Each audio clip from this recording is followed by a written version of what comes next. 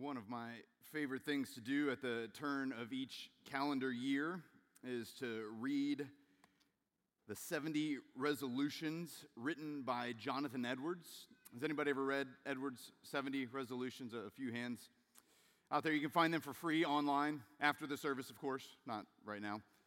You can find those for free. You can read through those. These are 70 things that Edwards committed to over the course of his life.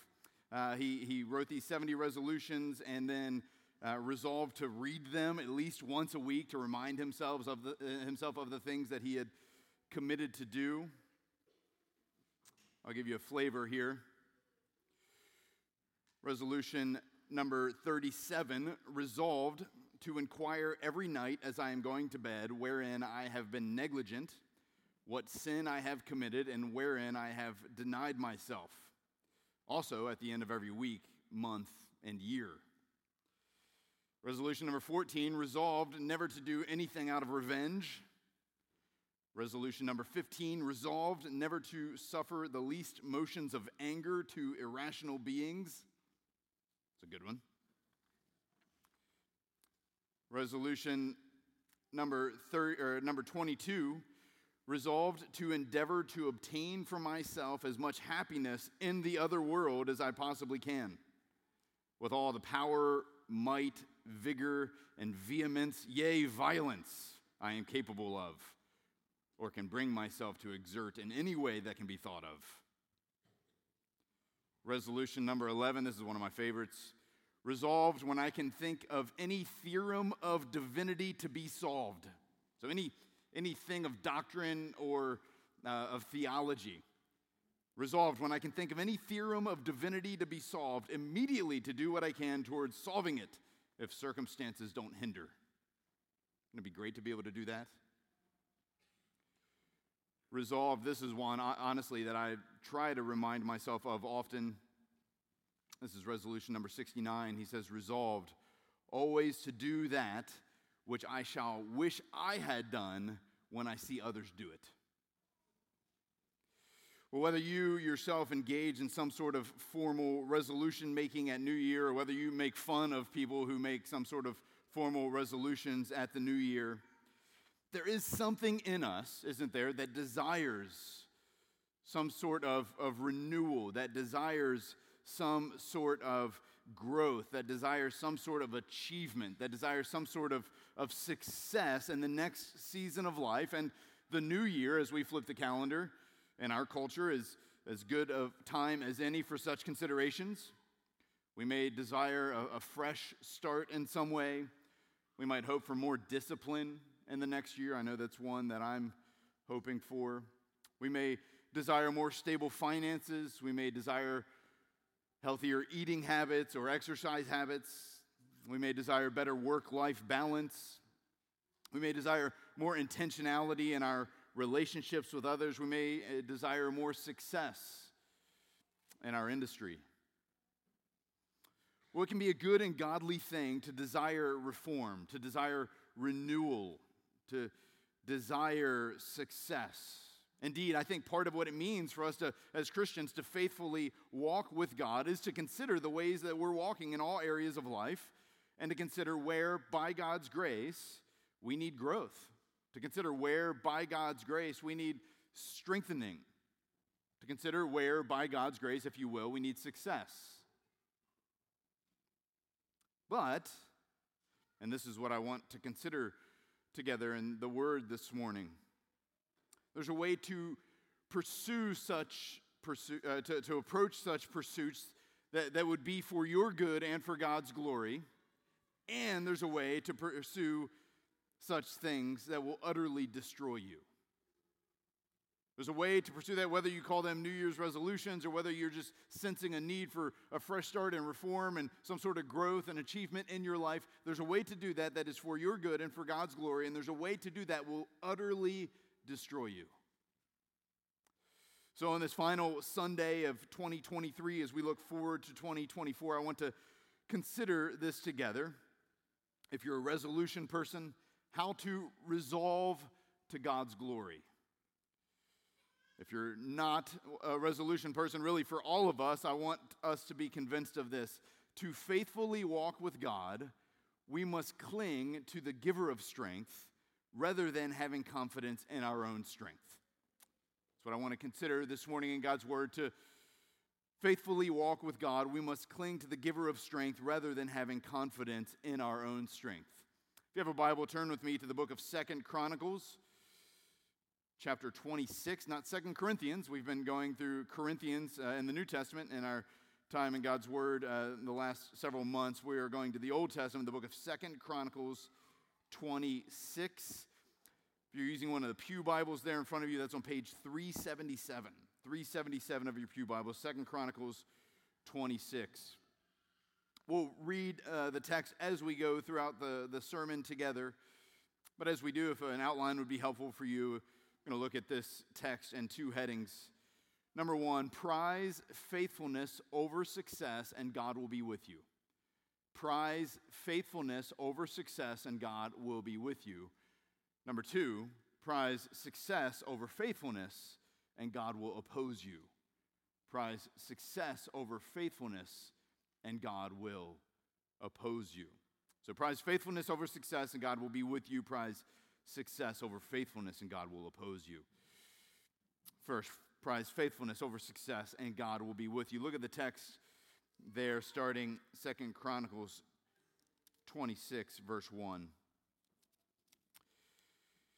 And all the people of Judah took Uzziah, who was 16 years old, and made him king instead of his father Amaziah. He built Eloth and restored it to Judah after the king slept with his fathers.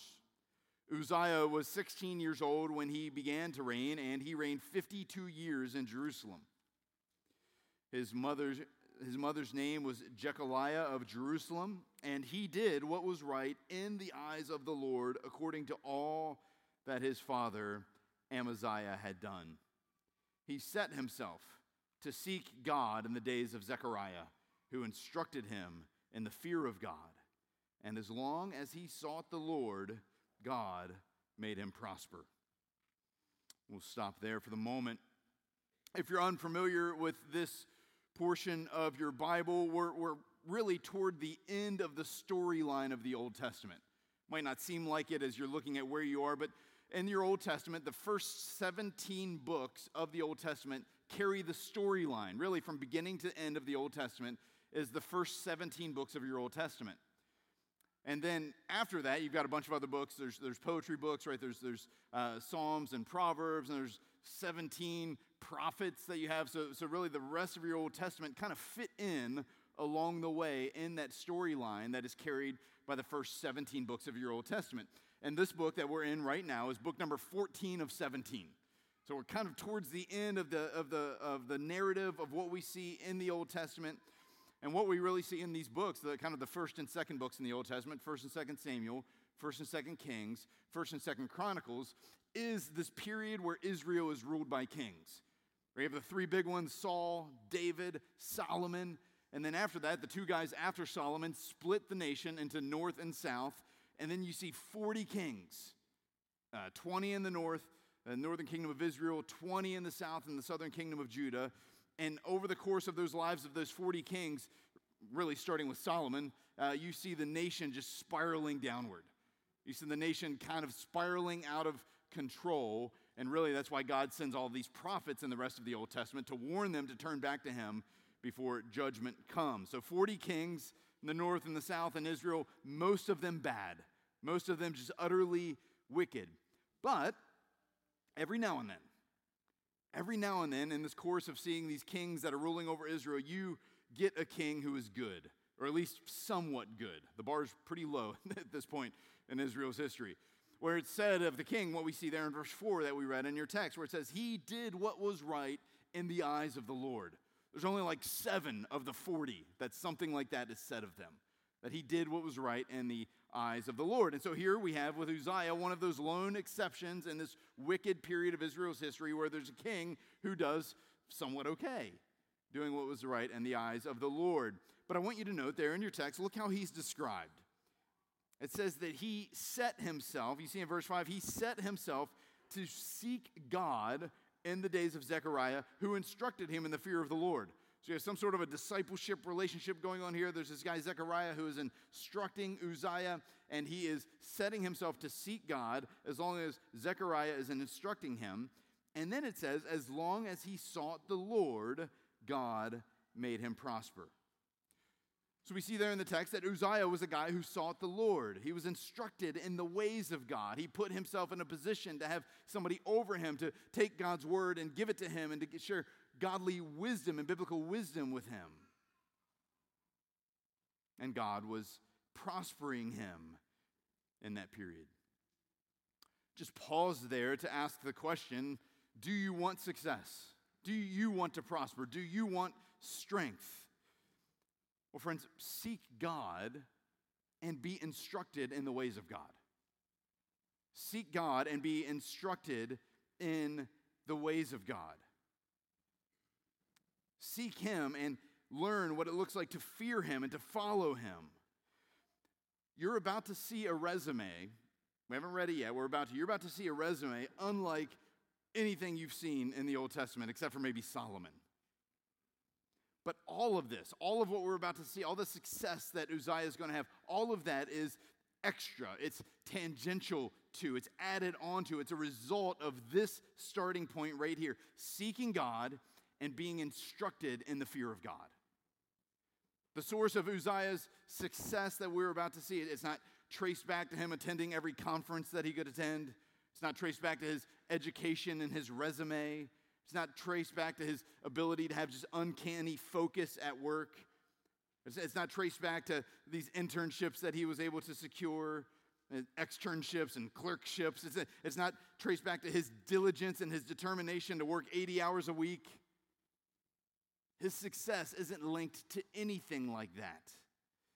His success is linked to the fact that he sought God. That's it. And he was instructed in God's ways. This is Matthew 6:33 stuff right here. Matthew 6:33, seek first his kingdom and his righteousness, and all these things will be added unto you. That's what Uzziah is living out here in these first few verses of 2 Chronicles chapter 26. Now listen, don't mishear me. I'm not saying, nor is this text saying, that if you seek God, you will prosper financially, you will prosper physically. You know, if you seek God, everything's going to go your way. If you've been here at Delray long enough, you know that's not the message that we preach. You know that's not the gospel that we hold to, that those who trust God will have everything go their way, health and wealth and all of these such things. I'm not saying that this is what God is promising to do for everyone. I'm saying this is what God did for this man. This is what God did for Uzziah. And the witness of Scripture is that it's always good to seek God regardless of what we get in return. It's always good to seek God regardless of what happens physically or materially, because He is our true treasure. Knowing Him defines true success. We can't live on bread alone.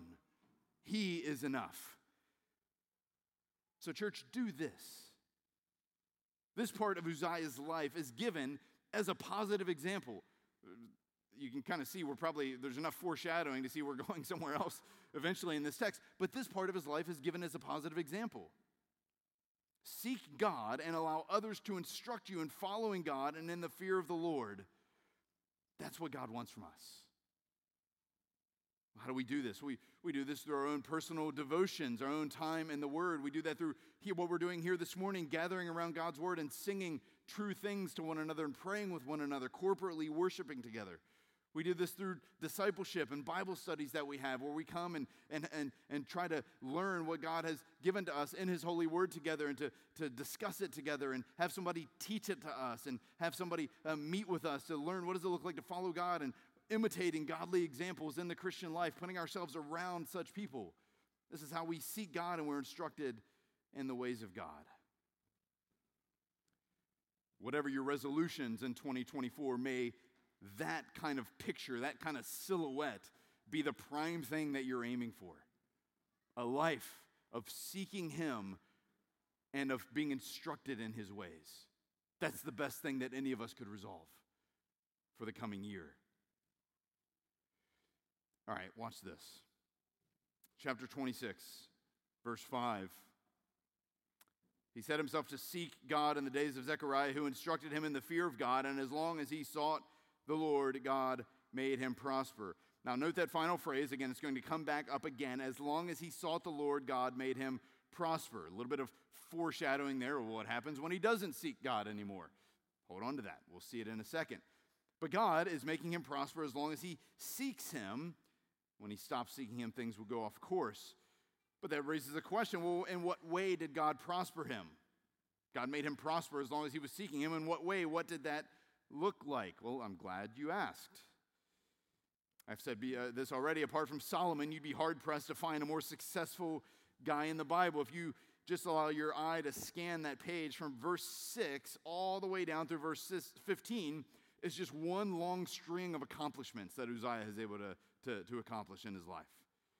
From verse 6 all the way down through verse 15 is Uzziah's success. So let's look at this together. We'll go kind of quickly through this just to get a feel for it. Verse 6, he went out and made war against the Philistines, and he broke through the wall of Gath and the wall of Jabneh and the wall of Ashdod. And he built cities in the territory of Ashdod and elsewhere among the Philistines. God helped him against the Philistines and against the Arabians who lived in Gurbaal and against the Menuhites.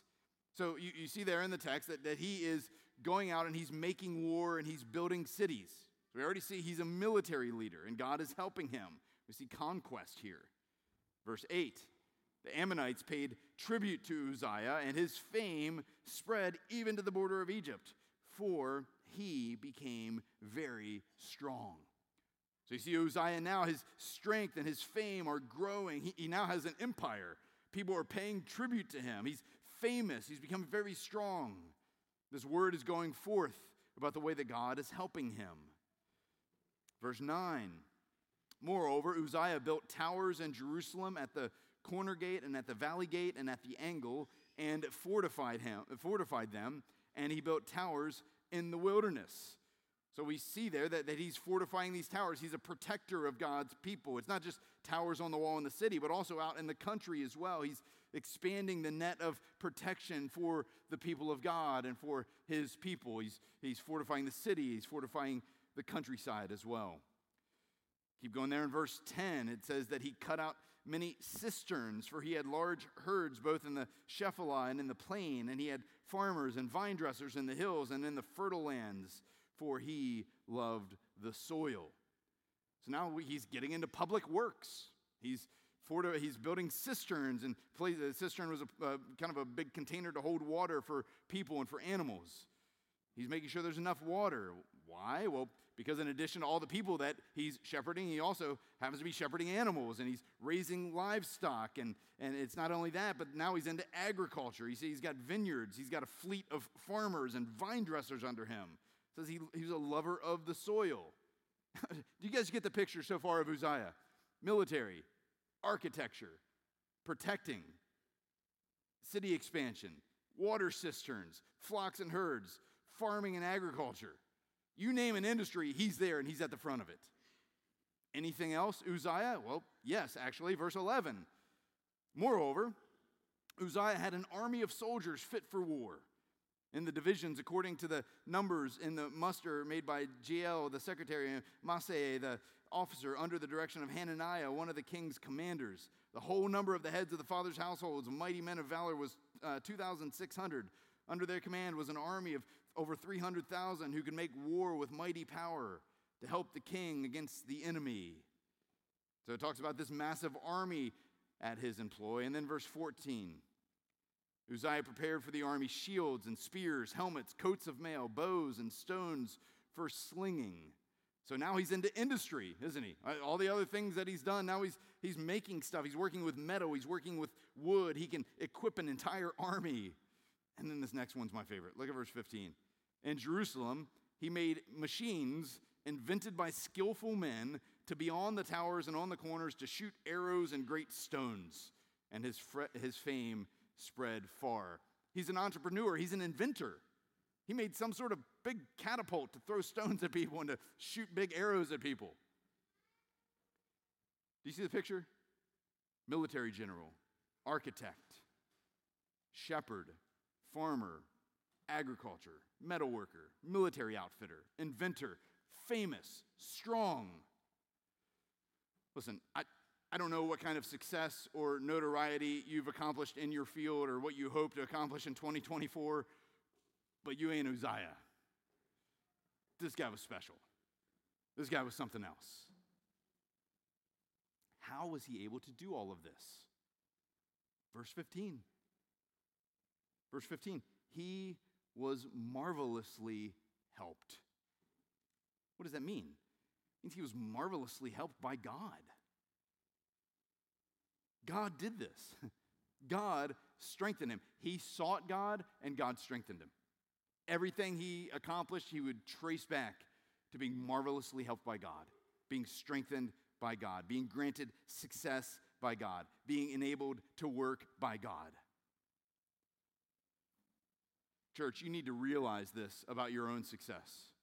Your success, your strength comes from another. It doesn't come from you. It comes from somebody else. Some of you are really successful, whether in our political world or in the military or in the marketplace or in ministry. We have some very successful people here in our church.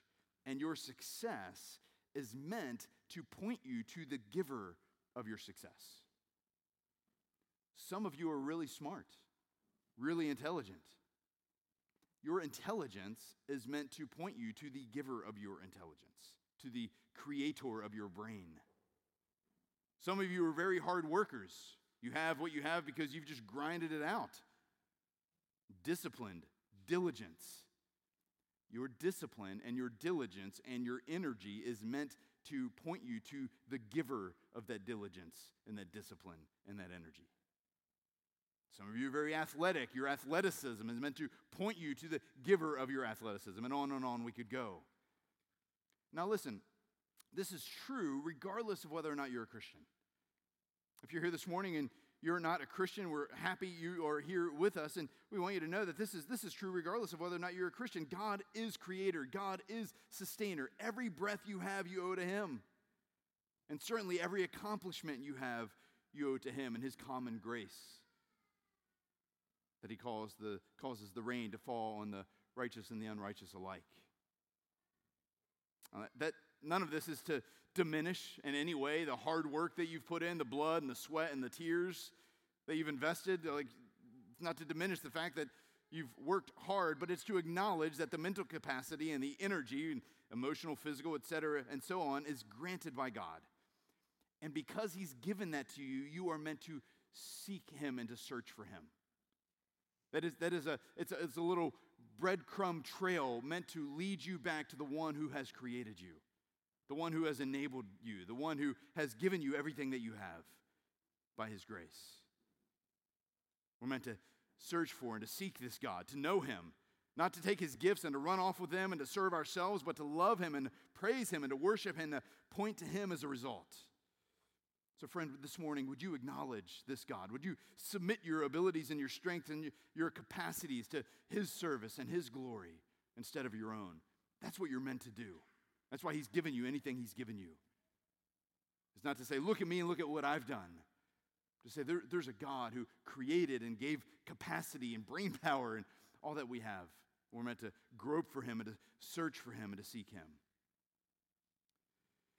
And for all of us, God has done this generally, again, for all of us, helped us in tangible, observable ways that are meant to point us back to him. And listen, he's uniquely created and gifted each one of us. So he's done that generally for all of us, but he's done it specifically for all of us in Jesus. Right? We are marvelously helped in the most marvelous way by God freeing us from the prison of attempting to obtain eternal things in our own strength. That's the way he has ultimately helped every one of us marvelously. You see, God knows that there's a disease in us to want to do, to want to work, to want to accomplish, to want to earn, to want to achieve. And when we apply that to spiritual pursuit, when we apply that drive and that natural inclination we have to do and to achieve and to earn, and we apply that to our eternal standing before God, friends, that way lies death. That way lies madness and failure and inability, because we can never do enough. We can never do enough to undo the sin that we've committed before a holy and righteous God.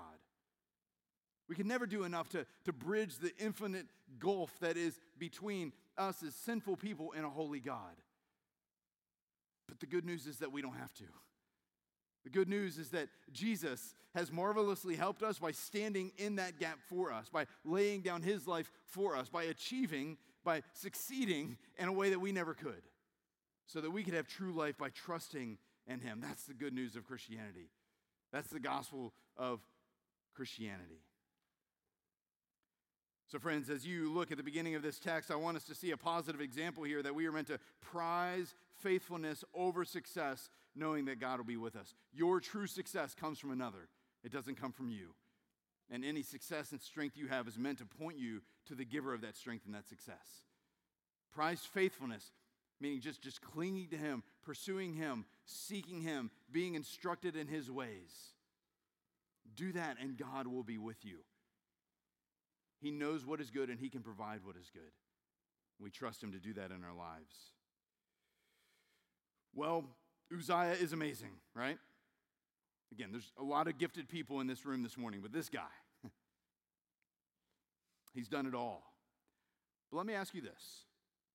How many of you have ever heard of Uzziah before? How many of you, if I were to give a pop quiz before you walked in this morning on King Uzziah, son of Amaziah, son of Joash, would have done pretty well in that exam? Had a few hands go up with my first question. Not seeing any now. Here's why. Pick the text back up in verse 15. His fame spread far, for he was marvelously helped till he was strong. But when he was strong, he grew proud to his destruction. You see that? Remember earlier in verse 5, as long as he sought the Lord, God made him prosper. And in verse 15, he was marvelously helped. And then we see the rest of verse 15, he was marvelously helped till he was strong. But when he was strong, he grew proud to his own destruction. At the height of his strength, at the height of his power, at the height of his success, Uzziah was struck down by pride. Now, we don't see just what yet, but his pride is going to destroy him. His strength is going to slay him. His success is going to betray him. He was so strong that apparently he forgot the giver of his strength. So successful that he ignored the giver of his success. The text says that it was God who blessed him and made him prosper. As long as he sought God, God allowed that to happen. However, he chose instead to look inward in his own pride. He took the focus off of God and put it on himself and became proud. And friends, this is our danger as well. Is this not the root of all of our sin? Pride, rebellion.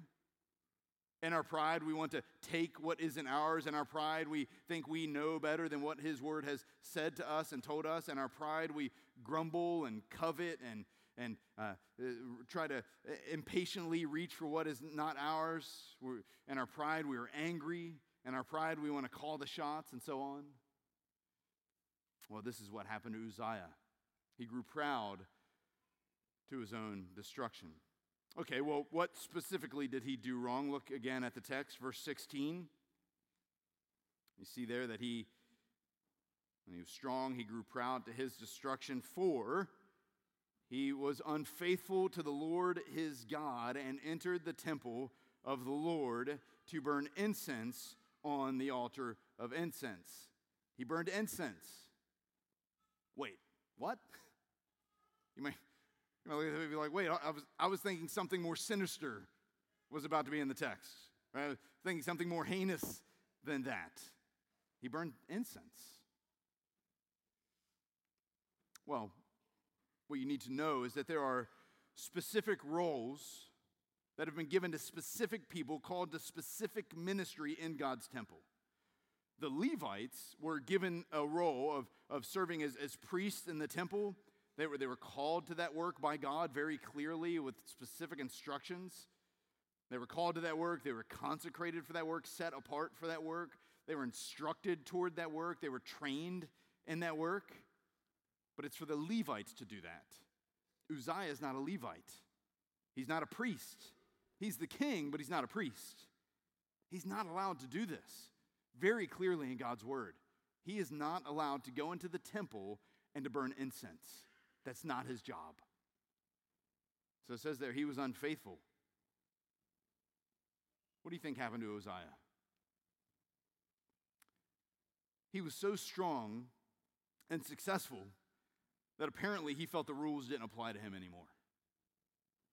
You see what happened? He says, I'll do what I want. Maybe you've heard of me. The big catapult thing that's shooting huge rocks at people to protect us, like, that was me. Right? I did that. I'm kind of a big deal. Who's going to stop me? Why does this happen? For him and for us. Friends, success can change us. There are a number of things that scholars have postulated of what exactly went wrong with Uzziah. Let me suggest 4 of them. 4 enemies that perhaps one of them attacked him, perhaps it was a combination. 4 enemies that will certainly threaten to attack you and me. The stronger and more successful we become. I think this is important, again, because most of you are in D.C., in this area, because you're either doing really well or you're preparing to do really well. Right? Promoted, taking a position that will get you promoted, obtaining a prized internship or externship or clerkship. People are in this area because you're doing well, you're preparing to do well. This is a message we need to hear. Enemy number 1 is forgetfulness. Forgetfulness. The stronger and more successful we become, and the further we get away from the time of our own need, the more we can forget that it was God who was our help and who was our strength all along. Some people postulate maybe that's what happened to Uzziah, that he was strengthened by God and there's a forgetfulness that creeped in. And he forgot that the more he achieved, maybe he was forgetful that it was the Lord who had prospered him. He was forgetful that Zechariah had instructed him in all these ways, and he kind of gathered that knowledge and said, okay, that was great, thank you very much. Let me kind of go off and do it on my own now. It's forgetfulness. Enemy number 2 is complacency. Complacency. Very often, the stronger and more successful we become, the more comfortable and the lazier we become. Right? And I'm not talking about just life in general, because successful people will still be very attentive to their work. Lazy people will still be very attentive to their work and their bottom line and their prospects for advancement. No, I'm talking about a spiritual complacency. One in which we are very vigilant in certain areas of our lives, in our work, in our career, maybe even in our family. But where we were once vigilant against sin and vigilant about the things of God, we can slacken in our fight and slacken in our attention. And perhaps this is what happened to Uzziah. Became complacent in all of his success. The third enemy is idolatry. Idolatry. Here's what I mean by that. A distortion of your loves. Where we were meant to worship and enjoy God first, and along with that, have some benefits of success in this life. But give us enough success or enough benefits, and we'll start to worship those things and take a little God on the side. Perhaps this is what occurred in Uzziah's life. We didn't read it. There's a parallel passage over in 2 Kings. Very short, 7 verses that talk about Uzziah's life. Doesn't give his list of accomplishments. One of the things that we see there is that he didn't take away the high places. He didn't take away the little idol centers that were dotting the landscape in Israel. He still allowed some false worship to happen and some idolatry to happen. And maybe that crept into his own life where had a distortion of loves, and he started to pursue the things and the accomplishments and the success, and to have that whole picture become inverted, where that became the primary thing rather than his seeking of the Lord. He sought the gifts of the Lord and the goodies from God. Enemy number 4 is entitlement. Entitlement. As we go along in life, we can begin to feel like we've earned certain rights. Right? Uzziah's like, look at this list of stuff I did. I'm allowed to go into the temple and do what I want. I've had a long day. I deserve to neglect my family. I preached a good sermon. I have a right to neglect other responsibilities. I closed that big deal. I have a right to drink too much at happy hour. I've sacrificed so much, I deserve to skim a little money off the top. I made it through another semester. I've earned the right to sinfully blow off a little steam. You see that we can have an entitlement that creeps in our lives and say, I've done this, I deserve this. Perhaps that's what plagued Uzziah here in 2 Chronicles 26. Listen, the commonality with all of those enemies and all these theories about what happened to Uzziah that scholars wrestle with, there's a commonality for all of it, is that we become practical atheists. Become practical atheists. Not atheists in our confession. No, we still follow the Lord. We love Jesus. But taking our eyes off the giver of strength, taking our eyes off the giver of our success, and putting our eyes on ourselves, on our own success and our own strength.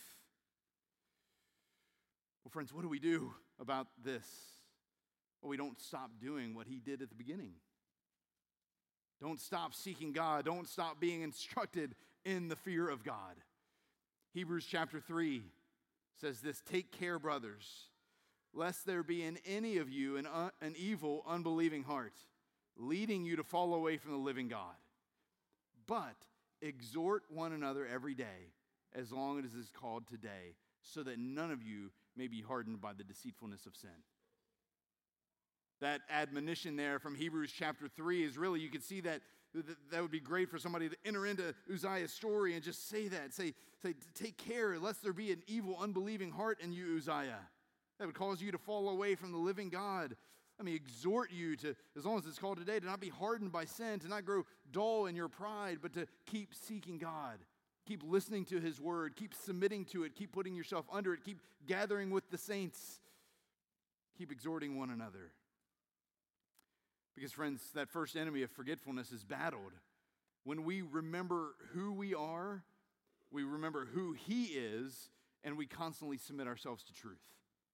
Right? Personally immersing ourselves in his holy revealed truth that we have in Scripture and his holy word, corporately gathering around it, reminding one another of truth as we sing truth to one another, as we pray truth before each other, as we gather around his word together.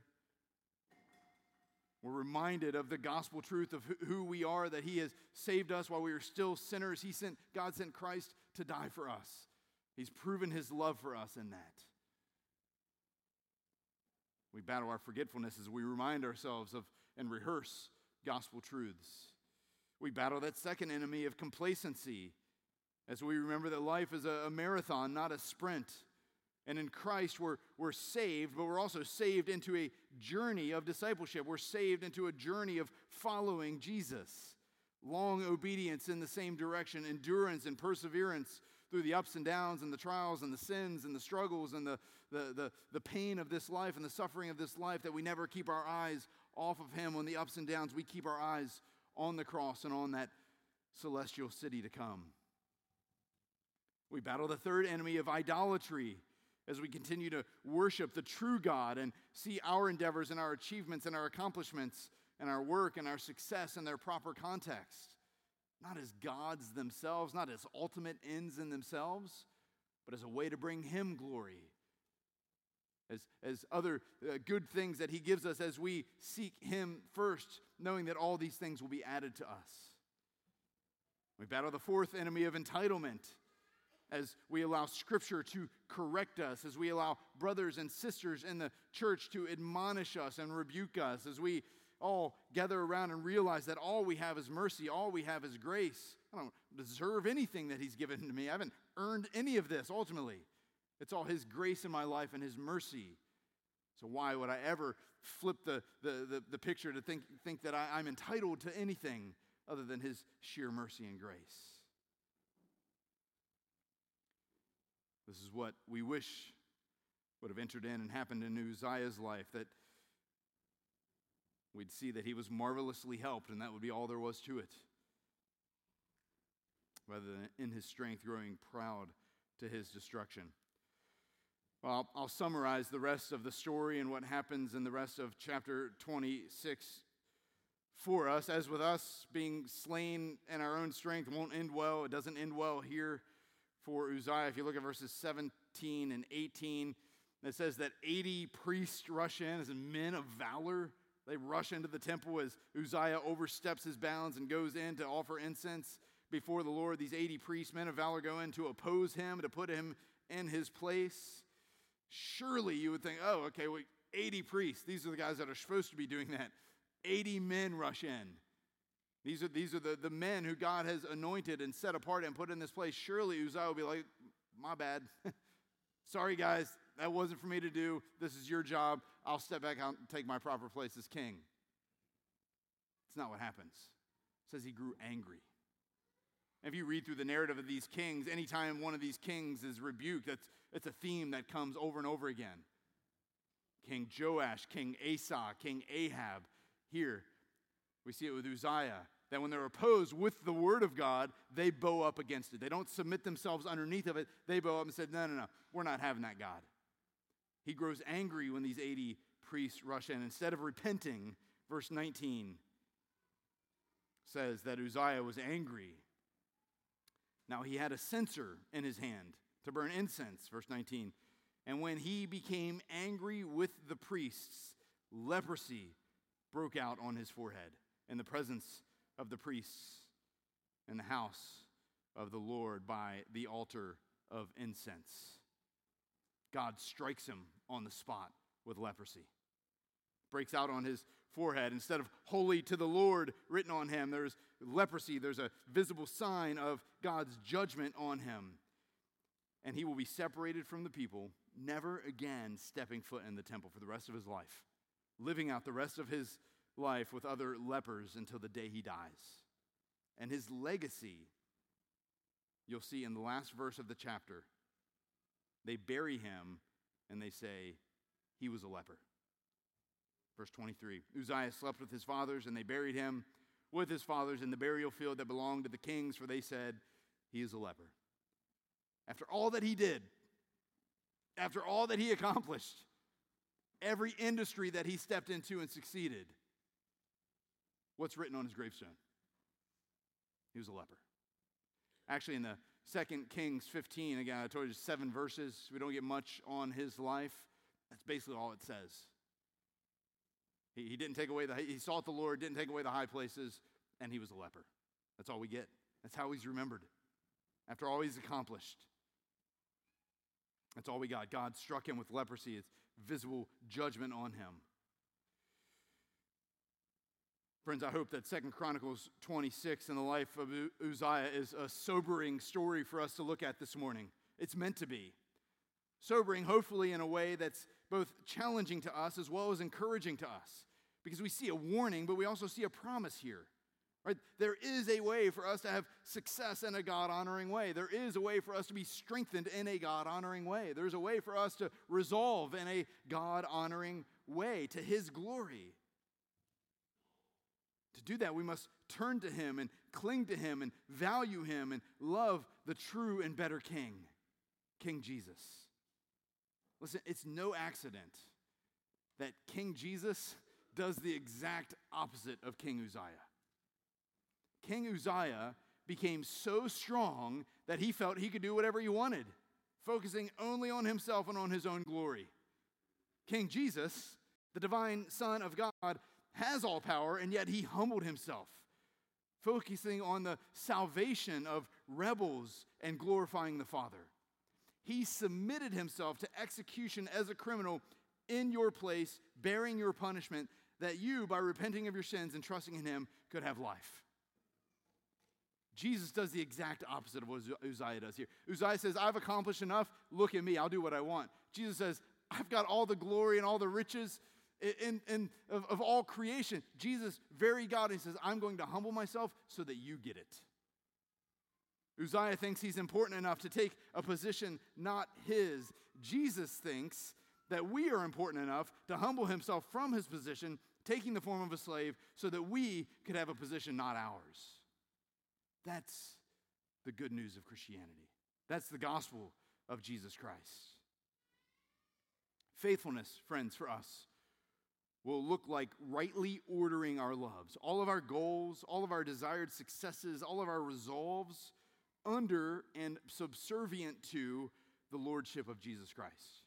And being confident that pursuing him is how we're strengthened for any kind of growth that we want to see. It's how we're strengthened for any kind of resolve that we want to have. It's how we're strengthened for any kind of success that the Lord might have for us.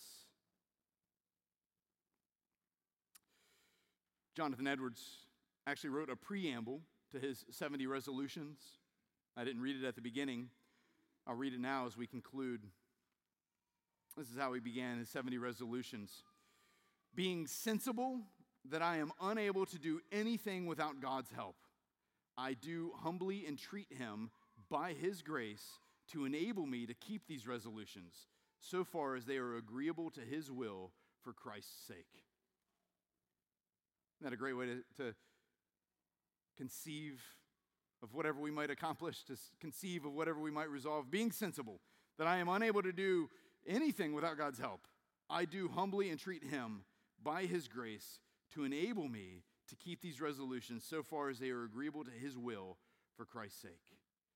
Church, may that be our commitment for anything that lies before us in 2024. To faithfully walk with God, we must cling to the giver of strength rather than having confidence in our own strength. Church, prize faithfulness, and God will be with you. Let's pray.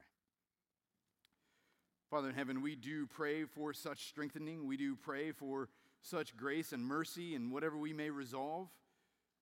Certainly none of us, we don't want to plateau. We certainly don't want to go backwards in our sanctification and our pursuit of you and in our Christian lives. We want growth. We want sanctification. We want more holiness. We want more Jesus. By his grace, by your strengthening. And so God, would you indeed be pleased to grant that to us? God, help us as we seek you, as you have all kinds of things laid out for us, good works that you have marked beforehand for us to walk in. God, would we do that by your power and not by our own? God, may we never stop seeking you and being instructed in your ways. We pray that for 2024 and for all the years that you would give us until Christ returns, until you take us home. We pray in his name and for his sake. Amen.